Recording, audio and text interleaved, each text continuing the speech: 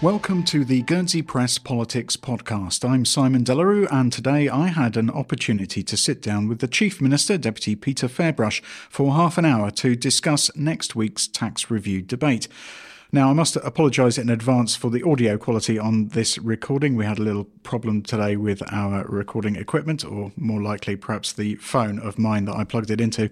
But Deputy Ferbrache and I quickly agreed that rather than rehearse the arguments behind his Policy and Resources Committee's policy letter, which has been discussed many times, we should get straight down to discussing the alternatives being espoused by Deputies Charles Parkinson and Heidi Soulsby and their supporters.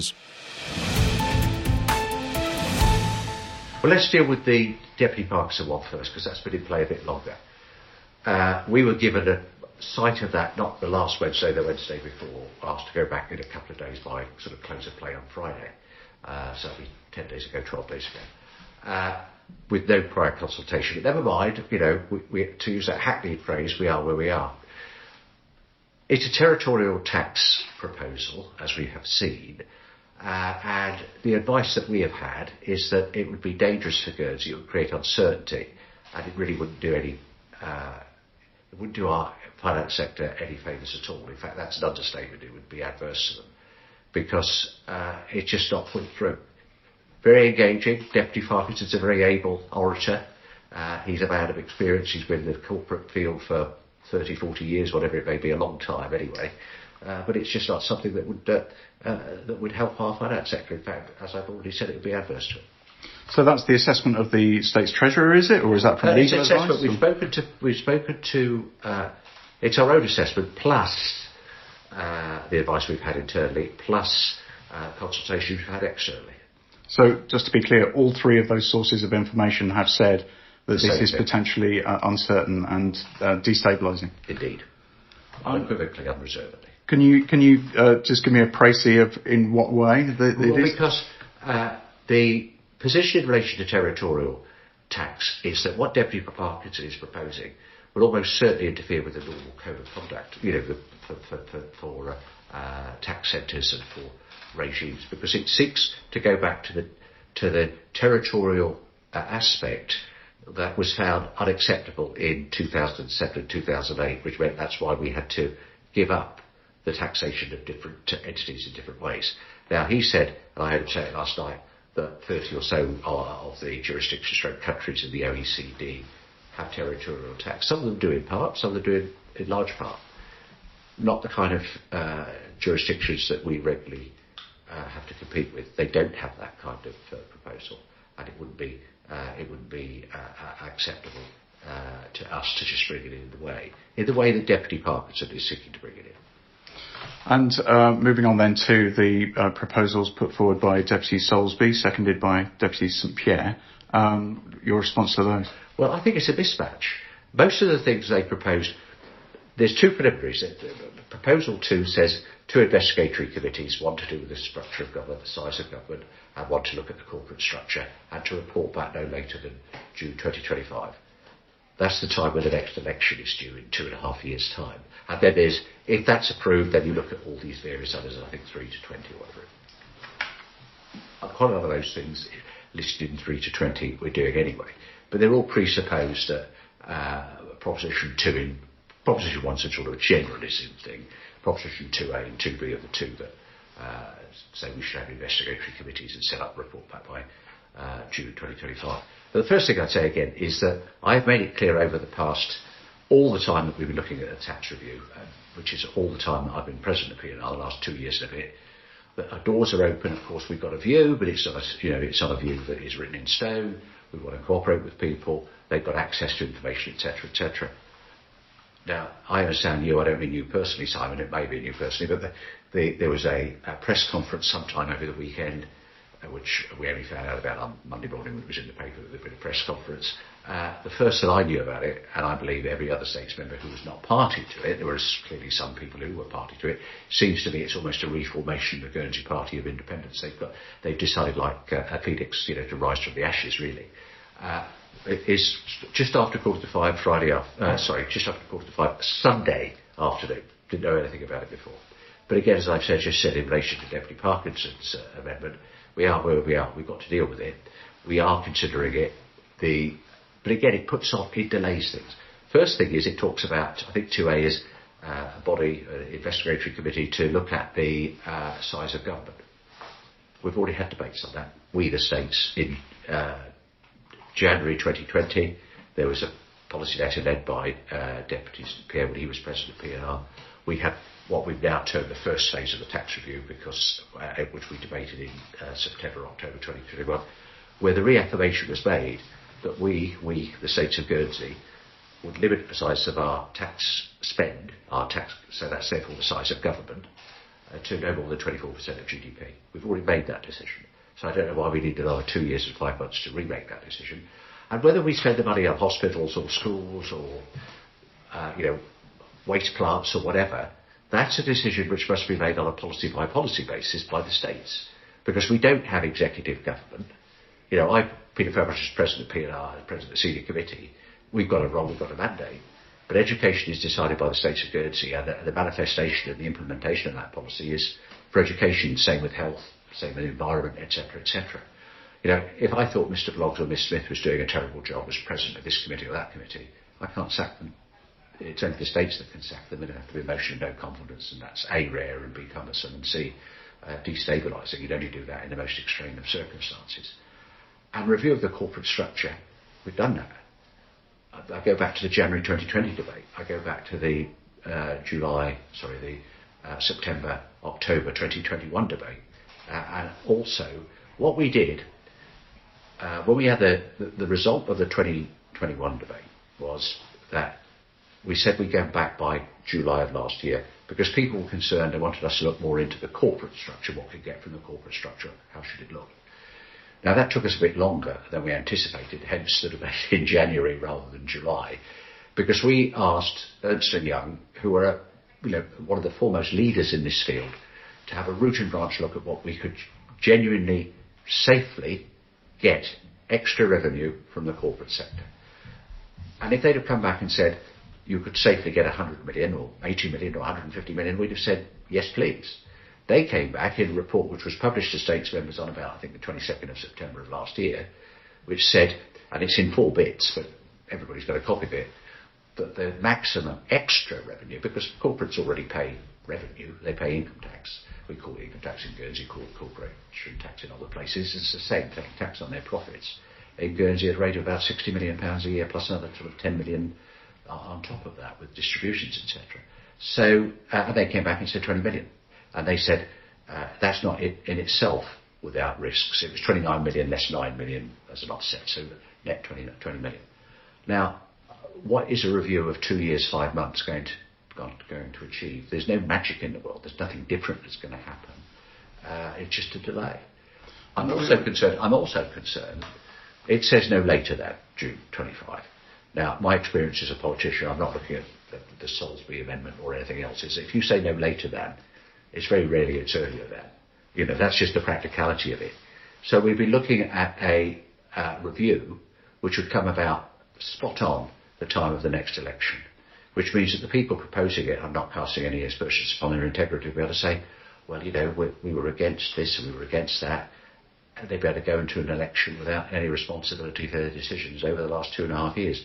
So if the states were minded to approve that, and I very much hope they don't, if they were minded to approve it, I'd be saying that should be no later than June 24, a year before the election. So we know what's published and we've got a chance to debate it. One of the concerns expressed by Deputy Parkinson and by Deputy Soulsby is about the burden faced by householders and individuals as against the corporate sector, especially since the adoption of 010. You've mentioned there the I believe £72 million from corporate income tax and distributions. That's 6.4 times. You have to multiply that by 6.4 before you get the amount paid by households in terms of income tax and social security contributions. Is the Ernst & Young assessment you've just quoted really the most we can hope as an island to get from the corporate sector as a contribution to what it costs to run the island? At the moment, yes, that's the advice we've received. Nothing's forever, because one of the things that's being said is, well, look, there is the review of Pillar 1 to Pillar 2, the wider thing. those are for massive organisations, as you know, with turnovers running into hundreds of millions of euros. That's important, but that isn't a reason for the delay. We know this the way that that's going. We know that the level that's likely to be 15%. You've seen that, but A, that's only going to apply to part of the financial sector, and B, it's not going to take us to where we want to be anyway. So there's no point putting off a decision on something that is only going to have a marginal effect, and also that we know, you can't be 100% sure, but you can be more sure than not that that's going to be. If we could, if we could say and put a lot more burden on the corporate sector and take it away from the ordinary householder, who wouldn't sign up to that? It's not a matter of protecting them. It's a matter of achieving what's best for the island. I've got no desire to protect the corporate sector at all in that sense. The desire is to make sure we've got enough money to pay our bills and to invest in our infrastructure. In a desire to ensure that we remain competitive, is there a danger that we sort of overstretch and we become too generous? So, for example, any high net worth individual coming to the island can have their tax capped at £50,000 per year for the first 4 years that they're here. Well, yeah, I think we've got to review that. I don't be suggesting we don't have that under. I don't mean daily review, you know what I mean, but review so that we are competitive. So there's no point us saying, I've used that figure, that we raise it and they've got to pay a bit of I'm just making this figure up, for example. I don't want to throw out the pictures, I'm not saying it's even in contemplation. £500,000 a year. Not saying that. And then Jersey says, all right, that's it. That's all right. We'll keep with our levels of tax take from you. Now, those people have got no loyalty. I don't mean anything discursive to them, because I'm very pleased that they come here, and most that come here love Guernsey because it's a great place to live. But they've got no loyalty to the island in the sense that a Fairbrush or a Delarue or a Page might have. And I don't mean anything wrong with that, because I value their contributions. I wish they're here. We've got great examples of people who've come and put their roots down in Guernsey, become full members of our community and invested lots of money in the island. Yeah, going back to the two amendments, I think that, as I say, they're quite substantial, and I mean that in the sense that they seek to withdraw a lot of your proposals and replace them with their own. Yeah. Are they, in your view and in the view of your committee, irredeemable, by which I mean, is it feasible that if one or other is adopted, that you could then seek to bring your own amendments such that it would be palatable enough for you to want to back it? Well, I don't think so with Deputy Parkinson's, but I don't want to give too much credence to Deputy Salisbury and say, yes, we could.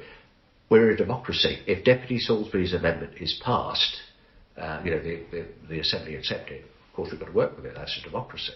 We don't think it would be in the best interests of Guernsey, but you're not going to throw your toys out the pram and say, this is terrible. So we would contemplate, but I can't give you the detail yet, not because I'm being secretive anyway, but we're still working. We're having this conversation on the Tuesday. We received it Sunday afternoon. We have discussed it already. We're having further discussions later in the week, and we will consider our position further in relation to that. But it'd be like there would be some amendments to it, you're right. And then that would be for the states to decide whether they accepted those or not. Again, a theme that's building in terms of criticisms of the policy letter is about trusting of the figures. Are you happy with the way that Guernsey's accounts are prepared and presented? They've got to be amended. In fact, we discussed that. I must have had that said, and I think fairly said, hundreds of times over the last 2 years or so that I've been president of P&R. And one of the questions asked when Deputy Superior and I stood for election as president of P&R is, should we go to this other accounting procedure? We both said yes. We're moving to that, and we've been told by our Treasury team that we're already there except for three different bits, and that we'll be fully there by the budget, the accounts of 2025, which is another 2.5, 3 years. But that said, so we should be doing that. We're moving towards it. We've got the intent of doing it, but I think that's a distraction from where we are, because I and other states members know how much money there is in the bank. Yeah, by that I mean our reserves. We know how much money we're getting in. That's reported regularly. And we know what our capital projects are, and we know what our bills are. We know how much we spend on health every year or education every year. And that's the acid test. That's the test of, can you afford to do this? What revenue do you need? So putting off for another 2-3 years till we've got the accounts in the form that everybody accepts that they should be in is that's not going to make any difference to the basic premise that, as I say, you as an individual know what bills you've got. You know as an individual know what money you've got in the bank. I'm the same. So is the states. One of the critics of those accounts recently has been Dr. Andy Sloan, former States economist and a columnist with ourselves. In today's edition of the Guernsey Press, we're speaking on Tuesday, you've written that we need a sustainable tax system for the future. He has specifically suggested that the introduction of a GST is unsustainable economically because of the drag effect it's going to have on people's spending habits, and it will limit growth in future. What do you suggest to that analysis? You saw his contribution to Deputy Parkinson's presentation. I did indeed last night. I was there. What he also said, and I thought you might have asked me, but you might have asked me the next question is, well, we're looking at, to look at these figures, we're going to need in relatively short term GST at 15%. He gave a time period. That was my next question. Yeah. A, I don't agree with him. B, nobody can guarantee. I can't sit here. I'm not sitting here and guaranteeing that if GST was brought in, it would always be 5%. I can't do that. I haven't got the power to do it. I can't bind the subsequent states. Deputy Brown's bringing an amendment which P&R are going to support, which effectively says you've got to go through some hoops before you could increase it. It wouldn't just be a matter like it is at budget where we decide to put up the tax on petrol by 5p or income tax on beer by 3p a pint or something. It wouldn't be as simple as that. But in relation to, he also said last night, I heard him say it, that it will also be a drag if you increase corporate tax in some way. That's also a drag because you're taking more out of the economy. But with the OEC jurisdictions, whether it's 37 or 38, I think it was 37, Parkinson said 38, we're not going to get into an argument over that. The only jurisdiction in that mix that doesn't have a consumption tax is Guernsey. Now, I'm not saying, therefore, that because all the others have got it, we should have it. You don't impose any tax unless you think you need it. But those jurisdictions, particularly Jersey, which has had GST for 13 or 14 years, it's not been a drag on their economy. It is initially, because we budgeted into our proposals, we put it in our proposals, there is an initial boost with inflation. We've been told it's 3.4%, so we factor that in with the extra benefits and extra pensions. And we've also said that if that turned out to be, I don't think it would, turn out to be 5%, we'd adjust the benefits and pensions for the next year to compensate people. Can I ask you if you're feeling, after you've had sight finally of these comprehensive amendments, whether you're feeling more or less optimistic about your committee's opportunity to bring about what you hope to see? Yeah. I think the only way I can answer the question honestly is, no, I'm not more optimistic, because I think that people will, a number of states members will think this is a way of, hackneyed phrase, but you know what I mean by kicking the can down the road. It's a way of putting off a difficult decision, because Deputy St Pierre has said that we do need GST, but in the future we don't need it now. Deputy Salisbury, when she was Vice President of Policy and Resources, which she was until recently, said in a speech, what's now called Phase 1 of the tax review, the 1st of October, it's in Hansard, 1st of October 2021, that she, like us all, doesn't like GST, but GST was the way forward if you mitigate it, etc., in the way that we're proposing it. I don't know why she's changed her view. She hasn't really explained that. She said she was always against GST. Well, there's her comments in Hansard of 15 months ago, which says something different. I think her argument was that we as the states, the government, have to demonstrate to the people of Guernsey that everything has been done, every stone has been turned to make efficiencies and savings before we go upping taxes or introducing new ones. Yeah, well, that wasn't the view then, because the view that was expressed, I think, by Deputy St Pierre was that there are three parts to this. There's growth, there are efficiencies, cost cutting, and there's tax revenue, and that you can't be putting off any one of those to wait for the other two to catch up, if you like, if you understand what I mean. But also, Deputy Salisbury has led, and I think ably led, the government work plan for the last 2 years since we've had it. Since she's been in the state, she was the leader of that up from the time she left Policy and Resources a few months ago. So she was the one that led the states. I don't mean it was only her decision, because clearly it was the state's decision, as to the items in the government work plan. I've not heard her say anything against any of those that were going to incur significant expense. And one of the things that Deputy Parkinson said in a different context to his territorial tax amendment, he said it in the debate in January 2020, was that we were not spending enough on our infrastructure. And Deputy Roffey brought an amendment because we'd had GDP redefined, if you recall, in 2017. Effectively, it went up because they recalculated it. So Deputy St Pierre in January 2020 brought a proposal to the states that instead of us spending 3% of GDP on infrastructure, reduce that to a minimum, his phrase, a minimum of 1.5% averaged over 4 years. An amendment was brought by Deputy Roffey, which said it should be a minimum of 2% averaged over 8 years. That was supported by Deputy Salisbury. I opposed it, and the vote was passed to amend it by 19 votes to 17. So it was a close vote. I opposed it, and Deputy St Pierre in his closing speech said that Deputy Scuttlefasher and I hit the nail on the head when we said that we were looking at a minimum of 1.5% of our GDP spent on infrastructure, and that the only time we got anywhere near the 3%, and also if you look at the figures, the only time we got anywhere near the 1.5% was in 2012, where there were a couple of big projects which took us to that kind of figure. One was Brockham School, and there was another one. I think it might have been the waste thing. Anyway, there were a couple of projects in 2012 which took us to that.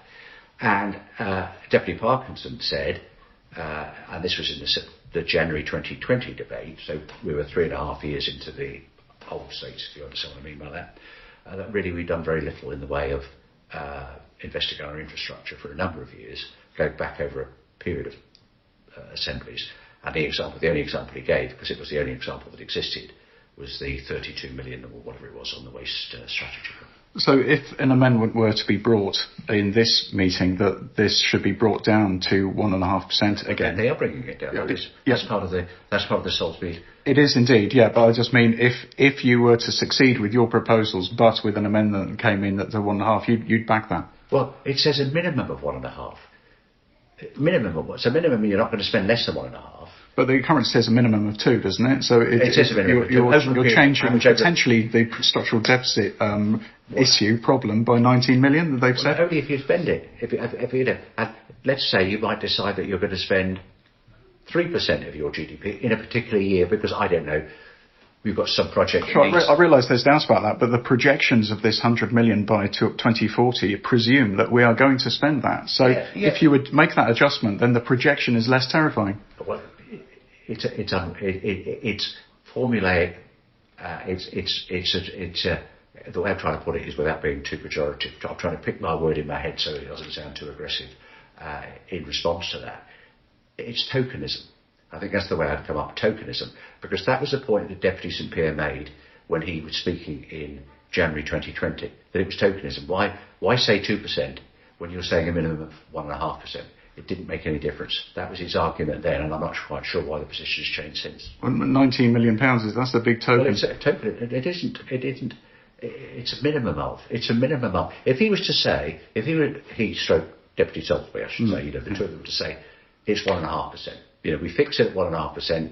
If you want more than 1.5% in a particular year, because you're doing some project that might need you to go above that, you bring a proposal to the states to say, can it be 2%, 2.5% for the next 3 years or whatever it may be. It is not a proposal that has any value. But in relation to that, so if it meant anything, of course I would support it. But it doesn't mean anything. It's just the word I've now in my head that I'm going to utter again, it's tokenism. If it meant anything, if it meant we were really, if they really meant what they were saying, they would say it should be 1.5%, no more than 1.5%, unless you've got a specific project, then you've got to come to the States in that particular year and say, I don't know, we're going to rebuild X or Y and we need 200 million for that, or whatever the figure might be, and that needs to be paid over the next 3 or 4 years. That would be a better and a more honest way of dealing with it. Deputy Fairbrush, you're very busy this week, so thanks for making time to speak to the Guernsey Press. Thank you for this session. I've appreciated it. Guernsey's Chief Minister Peter Ferbrache speaking to me there. And right here on this podcast feed, we'll be bringing you more interviews over the next few days with Employment and Social Security President Peter Roffey, former Deputy Chief Minister Heidi Soulsby and Deputy Carl Meerveld, among others. And don't forget, next week, when the debate actually begins, myself and my fellow reporter Matt Fallais will be bringing you reviews of each day's proceedings in the States.